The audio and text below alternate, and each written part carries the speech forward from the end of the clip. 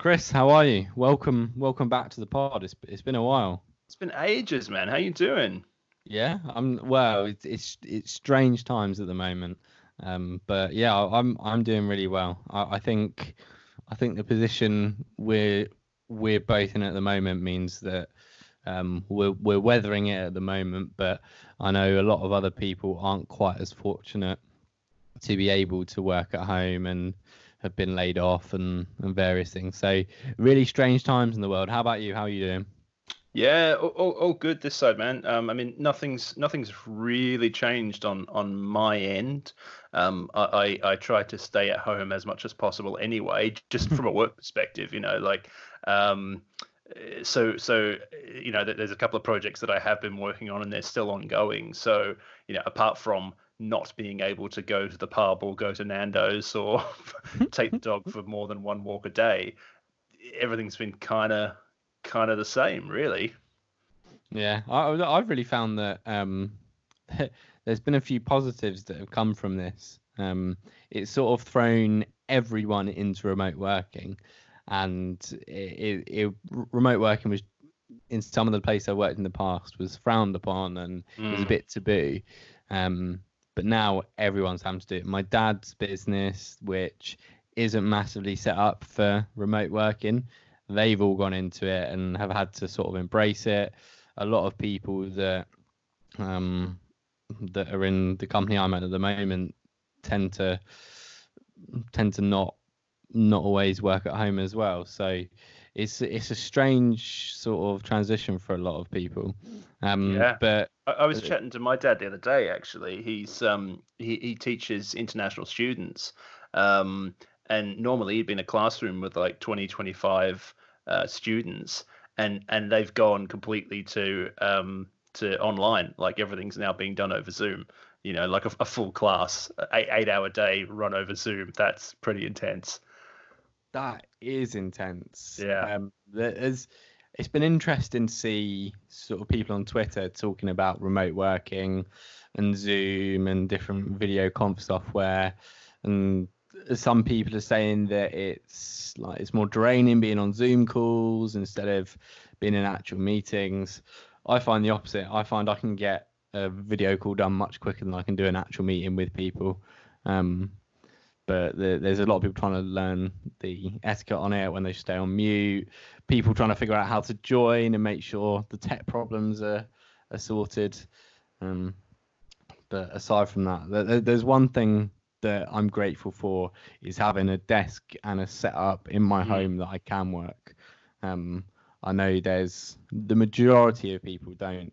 They're working on their sofas or their beds, and that would just be horrible for me.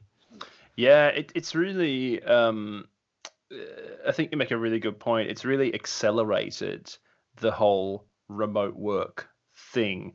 And it'll be interesting to see how businesses adapt to it.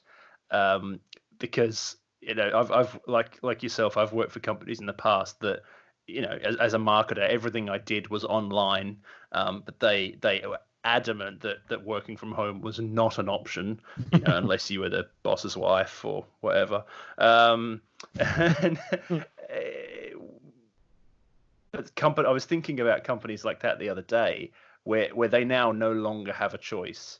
You have to trust the team now, and for a lot of businesses that really like to micromanage, um, that's going to be really really difficult, and it's going to shine a light on a lot of problems that businesses have, sort of organizational problems, cultural problems, uh, all kinds of issues that businesses have that they then need to fix pretty sharpish. Yeah, well, I'm super fascinated to see in 6 to 12 months' time when we're hopefully out the other side of this, how everything sort of goes back to not goes back to normal, but how everything reshapes itself. Will we will we all go back to offices? Will Because I know for me, I definitely don't plan to be back in an office once this is Mm, over. Working full time at home has given so many benefits to me. mm, I'm sleeping better. I'm getting more work done. I'm enjoying meetings being short and sweet if they need to be. I like my setup. I like being able to go and get food when I want to, go out on a walk in the middle of the day, nap during the middle of the day if I'm feeling tired. So I don't see myself going back to an office at all. You do love a nap, don't you? Chris, naps are one of my favourite things to do. Just as we joined the call, I've had my nap. I've had a good 2-hour nap between 6 and 8 p.m. just to get me in the mood. But I think naps are they're so important. Like sleep's important to for your general health. And I'm really pleased for you, mate. Honestly, I am. If you're tired during the day, the amount of times we've been in an office absolutely tired at 3 p.m. and we can't work for the rest of the day, or you're not productive during the rest of the day, have a nap, you feel great. See, that's funny you mention that, because I am the opposite. If I sleep during the day, if I like go and sleep for half an hour or an hour or whatever, I feel awful for the rest of the day. Yeah. Genuinely, like I just feel jet lagged and just like so I much prefer, even if I am tired, to just like power through it and then just sleep at the normal time, 12:30, 1 o'clock after I've finished looking at Twitter. Yeah, well, it's different for everyone, and I do get it because you're sort of your body's in sleep mode then, and you want to be doing more sleeping and not working. I guess I'm lucky that when I wake up, I feel quite refreshed. But yeah, let's talk a little bit more about the coronavirus and the impact it's having on brands and marketing. Because people haven't had enough of that already. Well, I mean, we were thinking beforehand. Well, should we cover it? Should we keep talking about, pushing this in people's faces? But to be honest, it's all people are consuming at the moment, and it feels a bit strange to go back to normal without even mentioning it, and how it's affecting the world. Did you hear about Boris Johnson? As in the last 24 hours, or has something happened in the last 30 minutes? He went to hospital yesterday, and he's now in intensive care. Is he really? Yeah. I did not hear about that. Yeah, that was recent. It must have been the last 30 minutes then. Yeah, it is. Wow. Yeah, that's really. I'd not seen that. I'm just looking at the news now. That's only in the last 40 minutes. Wow. Well, that. Yeah, I'm not really sure how to respond to that. Well, it just shows how serious it can be, and a lot of people are taking the piss with not listening to the advice. I know certainly when I went back to London and I was driving through on Saturday, there were still some people wandering around, meeting friends. It's just not worth it. It's not worth it. It's interesting how, there's arguments to be made about how, this isn't a politics podcast, obviously, but there's arguments to be made about how the government handles the sort of messaging and communications around this whole issue. But there really is, you can see there's kind of efforts at a communication strategy, in that, already with the way things are at the moment, you've got people out on Sunday like sunbathing and doing stuff they're not supposed to be doing and all that kind of stuff. And it really, you can see how they were kind of trying to, I don't want to say drag it out because that sounds horrible, but really get the timing right as far as when to say to people, go, okay, now you have to stay, or we recommend you stay home. Now you have to stay home. Mm-hmm. And now it's been, what was yesterday? Yesterday was Sunday, so that was 2 weeks. You can see how people are starting to get a bit itchy. So Sunday night, message from the Queen that's really well received, and people were like, oh, do you know what I mean? There is a strategy to those communications where they are trying to design them for maximum impact.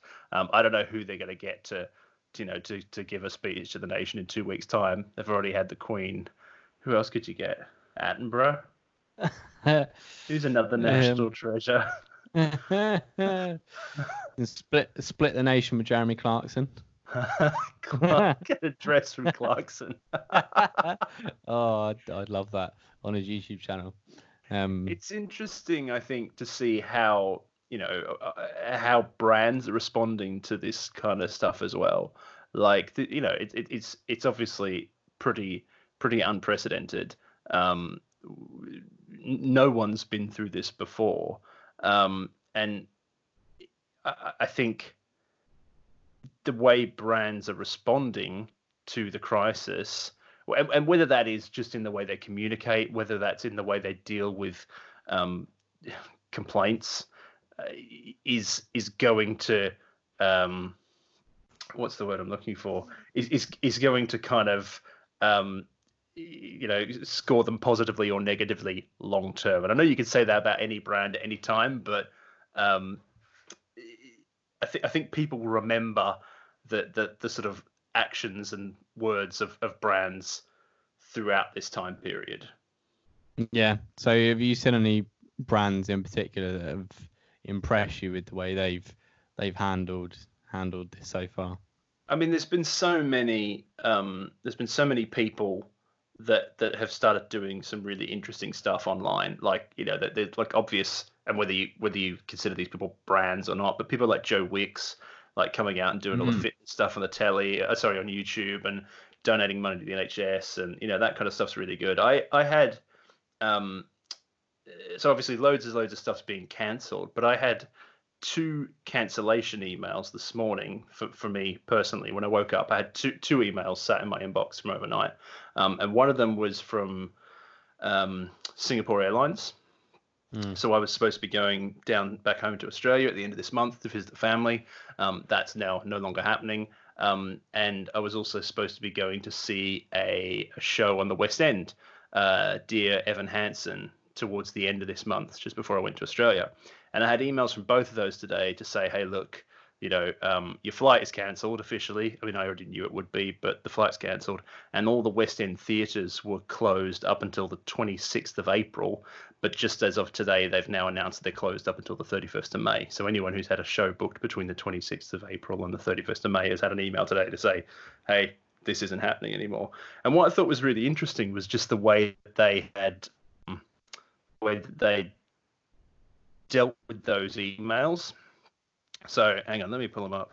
So the first one was from Delfont Macintosh, who is the company that owns all the theatres.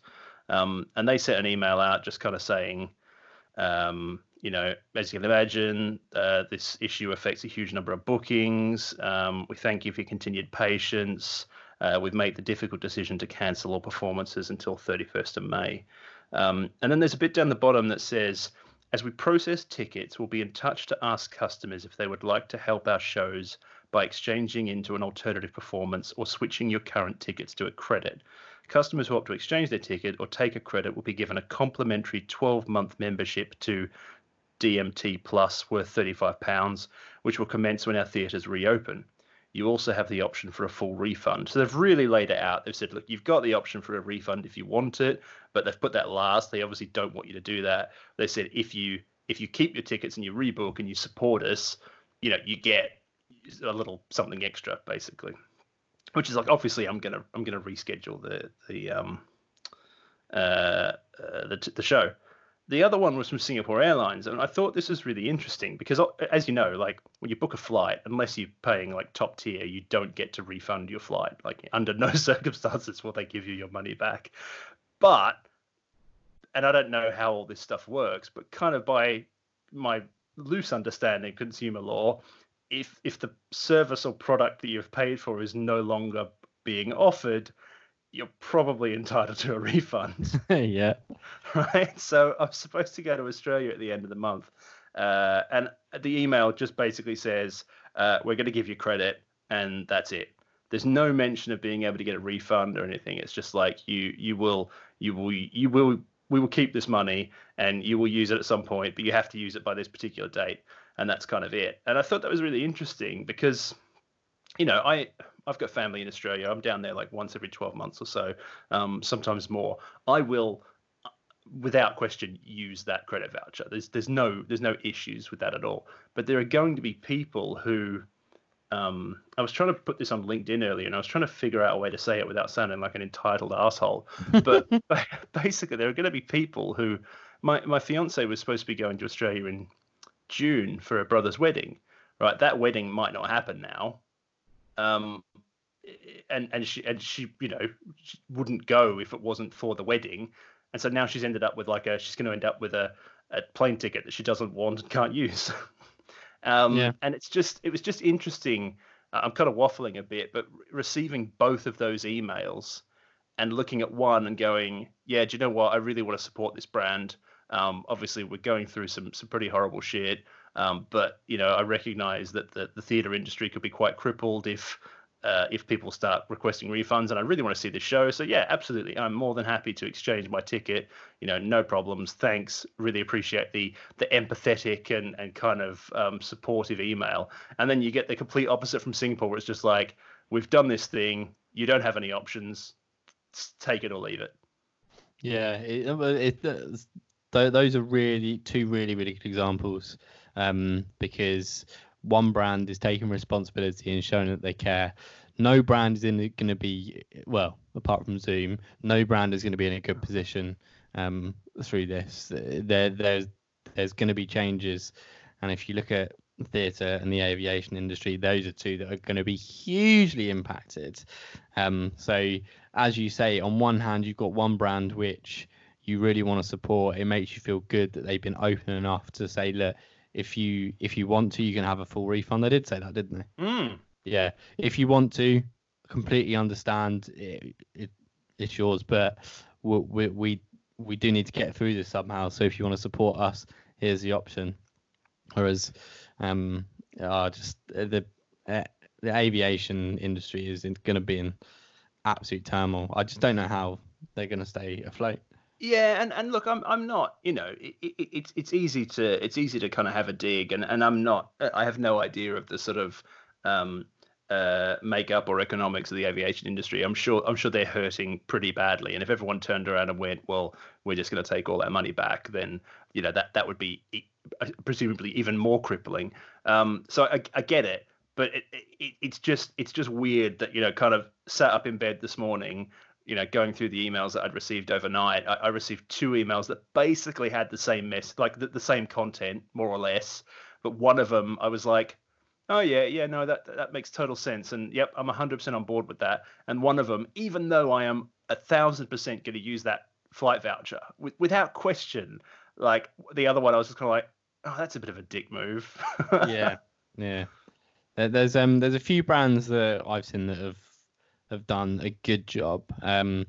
Peak Design, the guys that I got my backpack from over in the States, they've sent a few messages which have just been completely open and honest, saying, look, we're scared, we're worried about we have no idea what's going to happen. They're launching a new product on the tomorrow, and they're donating 100% of the profits to coronavirus relief and fighting climate change, which I thought was really good. They've shared their recent all hands meeting, so like the recording of the meeting, which was really cool. And they've also put a sale on, which is strange, but aside from that, they've been open and honest about it. Loom, the screen recording software. Did you get your 50% off? Got my 50% off. So impressed. Well, I felt slightly guilty because I saw that and I've been meaning to buy Loom for ages, and I was gonna do it. I was just gonna buy it. It just kept getting put off. And then I just happened to go to the website, or maybe they emailed me, and it was like 50% off, and I was like, mine. So pay up front, no problem. Loom is amazing. If you're listening to the show and you're not using Loom, it is brilliant. Do you want to explain what it is, or do you want me to? No, you go ahead. All right. So Loom, I used to have an app that I bought from the Mac App Store for like £3, like 6 years ago. I don't even remember what it was called. that did exactly the same thing, and I kept running it and kept running it and kept running it, and eventually like lost support, and the guy who developed it wouldn't respond to support requests. I mean, for £3, you can't really complain after 6 years. But essentially, what Loom does is it's a screen recording tool, but it prioritizes efficiency. So there's software like ScreenFlow for Mac, which you can do really amazing screen recordings with. With call outs and titles and editing and all that kind of fancy stuff. But it's quite a laborious process to put one of those together. You have to record the video and then edit it and export it and do all that kind of stuff. What Loom does is it basically sits in your menu bar if you're on a Mac. I'm sure it's on Windows as well. And you can hit one button and it'll start recording your screen for you. You can, give a demo. You can, talk to someone. You can do a sales video. You could do, a presentation, whatever. As soon as you hit stop, it automatically uploads the file to the cloud and pastes the link to the file on your computer's clipboard. So all you then need to do is post that into a text message, put it into an email, send it off. Like it's so efficient. It's so good. I love Loom. Yeah, well, I couldn't have said it better myself. I was one of those people that used QuickTime to record my screen. I'd use a DSLR to record me if ever I was doing a screen recording. Very labor intensive, took loads of time, but it looked good. I also used Wistia Soapbox and Vidyard Go, which both essentially do the same thing. They do. I think the editing on Wistia Soapbox is still better. However, I've fully switched to using Loom now, just because, first of all, it doesn't use the Chrome tech to record your screen. It actually records it's actually an app you install on your laptop, and it uses that. It is so quick and easy to do, so quick and easy. And they're a company building that specifically. Whereas Wistia Soapbox is a side part to their business. Loom are setting out to solve this problem, and they're doing a really, really good job of it. So good. The tutorials I upload to YouTube, I now use Loom for, because it's so much quicker to do. I've in the video marketing and sales, I always used to tell people to get Loom, Soapbox, or Vidyard Go, because, as you say, it can be used for sales, customer service, marketing, and it's so much easier to send a little screen recording of how to do something, or to show a demo, or to if you for instance want to show people how they can improve their website using HubSpot, screen record their website, point around their screen, and give them 5 ways they can improve it with HubSpot, and send it to them. And that's so much easier than you even writing a post or an email, and it's going to impress them a lot more. Everyone, go out and buy Loom. I think it's now their pro plan is like $5 a month for the next year. Like it's just, even at $10 a month, it's worth it. It's so good. A no-brainer.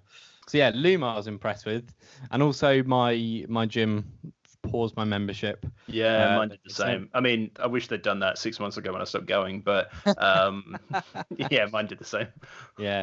And then also shout out to a lot of the restaurants before they got forced to close, because my mum, my sister worked for the NHS, McDonald's, Costa, various different brands were giving them free hot drinks, and that was really, really nice for them to be able to go to work and get a coffee on the way and not having to worry about it. And we had an email. Sorry, mate. It's a very small thing, but it's also very nice. Yeah, we had an email from our local Indian takeaway tonight, that they're doing. They're basically still open for takeaway food, but they're also preparing meals and taking them down to the local NHS hospital. So yeah, it's like fair play to them. That's awesome. Yeah, a lot of brands doing a lot of cool stuff on social as well. I've noticed brands that like I don't know if you and I have been to the one in London. One of the ones in London, Pizza Pilgrims. Do you follow them on Instagram? Oh, so good. They've been doing like pizza dough recipes, teaching you how to make focaccias and all this kind of stuff. Their content is just so good. And there's loads of places like that are just doing, just sort of cheap, easy to put together social media content that is not just time consuming, like as far as the time it takes to consume that content, but it's just useful. Yeah, really, really cool stuff.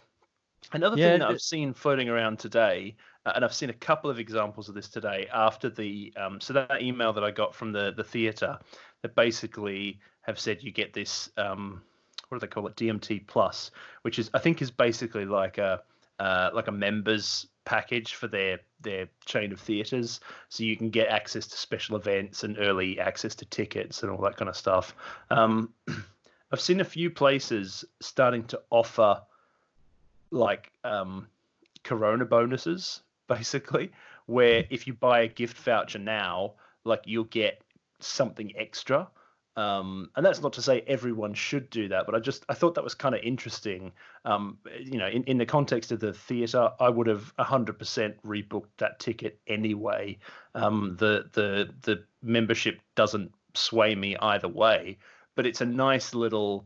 It doesn't cost them anything, presumably, to throw that in. Obviously, I get access to stuff I wouldn't normally have access to for the next 12 months. Hopefully, I'll spend more money with them. But yeah, I've seen a few examples today since then of people doing, like if you buy a gift voucher now, you get an extra 20% of value on the gift voucher. Just little bonuses for people as if they support businesses now, kind of like a pay now, buy later bonus.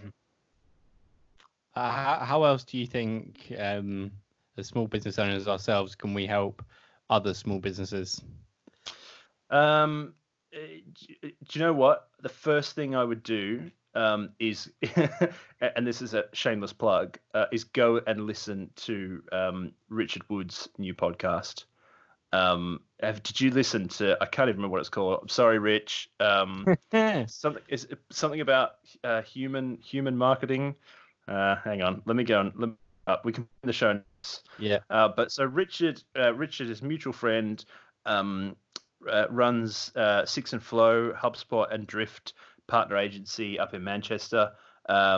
Humans Come First is the name of the podcast. Richard and Joe Glover, and they did an episode last week. Their first episode, using a global crisis as your marketing trigger makes you a dickhead, which is fair point.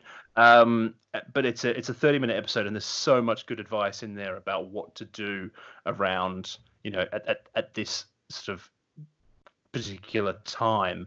And I think one of Rich's comments was basically like, this is the time to focus on brand. You may not be able to sell, you may not be able to close sales, but it's a really, really good opportunity to work on your brand, and whether that's creating content, whether that's helping people for free, whatever that is, use your expertise to support people and help people and build a community, and so everyone could get through this. Yeah. I like Joe. Joe runs the marketing meetup in London, Manchester, Cambridge, yes, various other places. He's doing a load of really good content actually, so I'll link that. I'll link that below. But couldn't agree more. Just sales are going to be more difficult, but definitely building your brand and being as helpful and thoughtful as possible. It's only a small thing for me, but I've enjoyed not using Amazon. I'm a huge Amazon user usually. I'm very impatient. I like stuff coming the next day. But since that's been taken away, I've actually really enjoyed supporting e-commerce businesses that sell really good products and make really good products themselves. And instead of Amazon undercutting everyone, I actually enjoy spending a little bit extra and getting it straight from the person or straight from the company. Absolutely. There's a lot of stuff is not available. I think a lot of businesses are either one, that they're experiencing a boom and they don't know how to handle it, And I don't say I don't mean to be critical, but so many places have just had an increased volume of orders, and they don't have the resource, the product, or whatever to deal with it. And there's other companies that just were completely unprepared for something like this, and have just had to down tools and can't do anything. But yeah, like, support local businesses. And one of the things, I put this on Twitter a couple of weeks ago, if you can afford it, buy a voucher for your favorite local restaurant and just put it aside. Like, because these businesses, like the restaurant industry, operates on such small margins, and they've had to, obviously there's support from the government, which is great, in terms of keeping the staff paid, but they've still got to pay rent, and there's no customers coming through the door. So if you can afford it, it's a really good don't buy, like, a Nando's voucher or a massive chain. Like, buy like your favorite local Italian restaurant or your local Indian restaurant, or whatever. Just buy a gift voucher and just stick it aside for whenever this is all over, so that they've at least still got cash coming in the door. And you've got something to look forward to when this is all done. But it really, really helps businesses like that who kind of don't really have the option to continue. And if those kind of places go away, like, we're screwed, man. I cannot imagine a world without cinemas and restaurants. Yeah, man, it's it couldn't agree more. But it's a worrying time, and the world we're going to come out to on the other side is going to be very different to the one we left. People saying that they're looking forward to it getting back to normal. It won't get back to normal. The normal we once knew is no more. No, absolutely. And look, it's probably a bit cliched, and it's probably utter bullshit. But the way I've been thinking about it at the moment is like, the planet kind of needs a forced break from humanity. Yeah. Like, we've done we've misbehaved so much over the past 50, 60, 70 years, that not having planes in the air, not having cars on the road, not having massive amounts of manufacturing is actually pretty good for the planet for as long as we can sustain it. Obviously everyone wants to get back to life as it was before, but I really hope that people do start to think about how they can be a bit more resourceful and not just sort of slip into the old habits that we used to have before. Yeah, couldn't agree more. All right then, mate. Let's finish up on your new toy. So the last episode we did, I had just bought myself one of these. Yes. But you've got a new one. What is it, Chris? I bought a new iPad Pro. Woo-hoo! So I've been lusting after an iPad Pro ever since the new design came out 18 months ago. I had one I think I had one of the 2015 models. So it was a bit long in the tooth. It was still running okay. But yeah, it was the 12.9 inch, so it's really hefty. Like, it was the very first, like, with the Touch ID and the full width bezels and stuff. So it was a real beast. So yeah, I've traded that in and got an 11-inch iPad Pro and a pencil, which I'm really, really excited about. The form factor is so much nicer as the 11-inch compared to the bigger 12.9 inch. It makes such a difference, and now I'm using it. I tended to keep the old one docked most of the time in the keyboard case, but I'm actually using this as a tablet now, just sort of picking it up and carrying it around the house and just using it as a tablet. Yeah, I love it. It's so good. I'm really excited about the new cursor support in iOS. What was it, 13.4? That looks amazing. I haven't tried it out yet because I only have one trackpad and one keyboard, which are connected to my Mac, and I'm terrified that if I disconnect them and connect them to the iPad, I'll never get them connected to my Mac again. So I haven't done it, and so I'm trying to decide: do I wait until May when that new fancy keyboard case with the trackpad comes out, or do I order a new trackpad to go with the mouse just so I can try it out? What I really want to see is, and it should be good, is how HubSpot works on an 11-inch iPad with mouse support. Because historically HubSpot hasn't been that great on mobile. It's been okay, but you haven't been able to do everything you would want to do.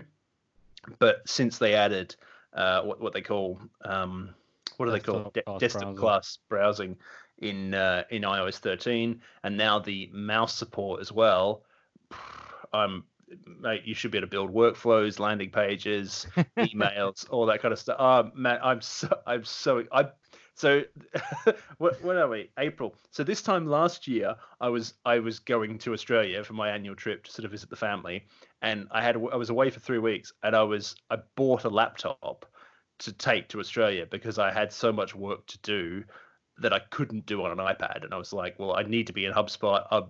I need to take a laptop with me, so I bought a laptop. Now I've got this iPad. Oh man, the main reason I'm going to use that flight voucher is so I can go on a plane with just this iPad. I cannot tell you how excited I am to travel light with just an iPad. Man, it's little good. Things, mate. It's the little things.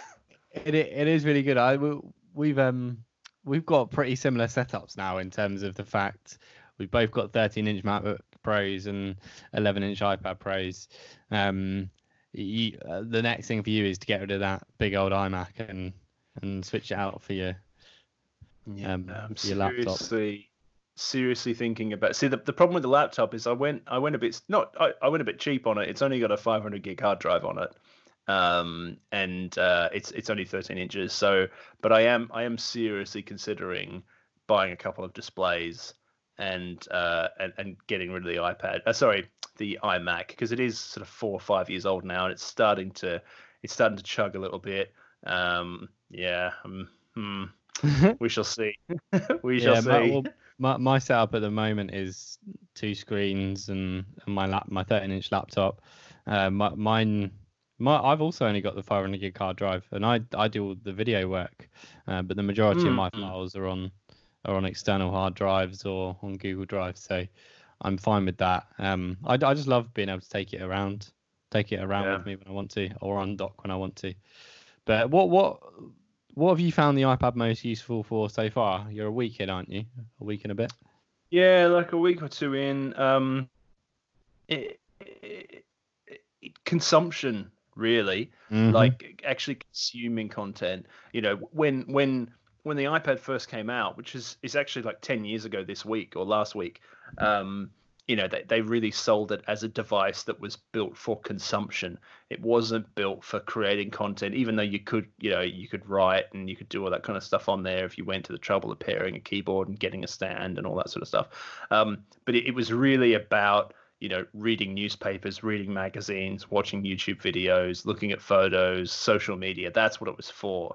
And it has kind of evolved to the point where people now are doing serious work on it, and it is like a creation tool in addition to a consumption tool. But like I said before, the previous one was that big beastie 12.9-inch thing sat in the keyboard most of the time, and I used it for typing, but it was just a bit, it wasn't the kind of thing that you could kind of look at in bed, because if you doze off, like, it will flip forward and break your nose. Do you know what I mean? It was real hefty, and so just like reading the news and reading saved articles and watching YouTube and so good. I love it. I love it. Well, but when I very first got one, so that for those that don't know, I bought one, sold it after a month, and then bought another one 8 months later. When I first got it, I wanted it to do the things my laptop could do, and it just couldn't do it. I think now they can pretty much do everything my laptop can do with the software upgrades. However, I don't expect it to. For me, as you say, it's a consumption device mainly, but it's a consumption device I can do work on if I need to.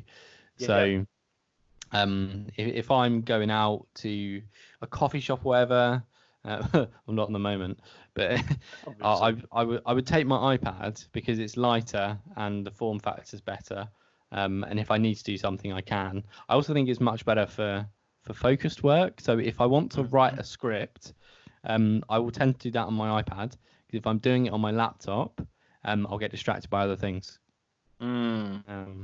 Yeah, there's something to be said for that. I know there's kind of multitasking and stuff on this now, but being able to just open one app and the screen kind of becomes that one thing. You know, there's not loads of different windows floating around, and it's just the full screen edge to edge is a writing app, or is an editing app, or is Twitter, or is yeah, it's a really, I'm really excited to see mouse support and that keyboard to be announced for 3 months out from WWDC. I'm really excited to see what they've got in store for iPad OS come June, come the developer conference, because they spun out iPad OS from iOS last year, so it's kind of its own independent operating system now. So they have to have something to talk about it. They can't just do what they used to do and do major iPad updates every 2 to 3 years. Now there is an actual iPad operating system that has to be updated, and they have to talk about the new features that are specifically for iPad. So yeah, that's super exciting. Yeah, they've got to be careful with how close it gets to the MacBook. I was listening to a Verge pod which actually broke this down really well. How Apple sort of have a favorite child, but they're not. You're not meant to have a favorite child, but you kind of do. And the iPhone is 100% their favorite child because it makes them the most money. Yeah. Like that has to be their. Did I say iPad or did I say iPhone? You said iPhone, yeah. I did say iPhone. Okay, cool. The iPhone makes the majority of their money, so it's obviously going to be. Yeah, but it's going to get the most stuff. The iPhone has grown up and moved out, so that one's fine. Yeah. Between the MacBook and the iPad, Apple seem to be focusing on implementing more on the iPad. I have a theory, and I don't know whether it's a good theory or not. I have a theory that Jony Ive's departure may be a very, very good thing for Apple.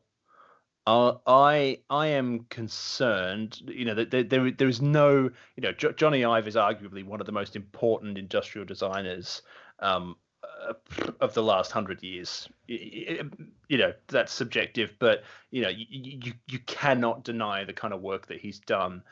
But it does feel like in the last who knows how long Apple's product development cycles are, and he's been out of whack for quite a while because his main focus was building. This has turned into an Apple podcast instead of an agency podcast. His main focus was on building the new Apple campus, which was kind of a project that he took over when Steve Jobs died, which was like 8 years ago, I think now. So he's kind of been occupied with project managing that. But I really think potentially he was having a bit too much control over the thinness and the kind of the look and feel over what the products was actually for, because you did start to see a decline in Apple's professional products, and it was all about, hey, how can we make this thinner? How can we make this sleeker? And now that he was obviously occupied on that project for the last few years and now has left the company, like I said, Apple's product cycles their development cycles are very, very long. These iPads have been in development since the last one came out, but things seem to be getting to the point where it's like, wow, this is cool. I've now got trackpad support on my iPad. I've now got a MacBook with a 16-inch screen in a 15-inch footprint. I've now got a Mac. I mean, I don't personally, but I now have available this Mac Pro, which is worth upwards of £50,000. It really does seem like they have started to reprioritize building really, really kick-ass products for professionals, and I don't know how aligned that is with Jony Ive's lack of involvement in those products. I think you're completely spot on there, because it does seem to. I think maybe he had too much influence, and people were not able to change things. And ever since he has left, we have seen a ton of those improvements for professionals. The new 16-inch MacBook is a bit bigger, it's a bit heavier, but it's better. It's got a better keyboard for everyone. When they started releasing the new iPhones, they made them bigger and heavier, but a bigger battery, because people didn't actually care that much about their phone being thin and light. No. The iPad Pro having a USB-C port and being able to now plug in hard drives and use external storage, all of those things post Johnny Ive have been really good for us as it's all conjecture, I guess, but it does. And look, Johnny Ive's departure would have been in planning, long before it was announced. Apple's the kind of company that have these succession plans in place, and they don't, he didn't walk into Tim Cook's office and hand in his notice, and Tim sort of, tweeted about it and announced it. It was a long time coming, but it does really, really seem like, as Johnny Ive's involvement in product development declined, the professional product started to get better. Yeah, I'd agree.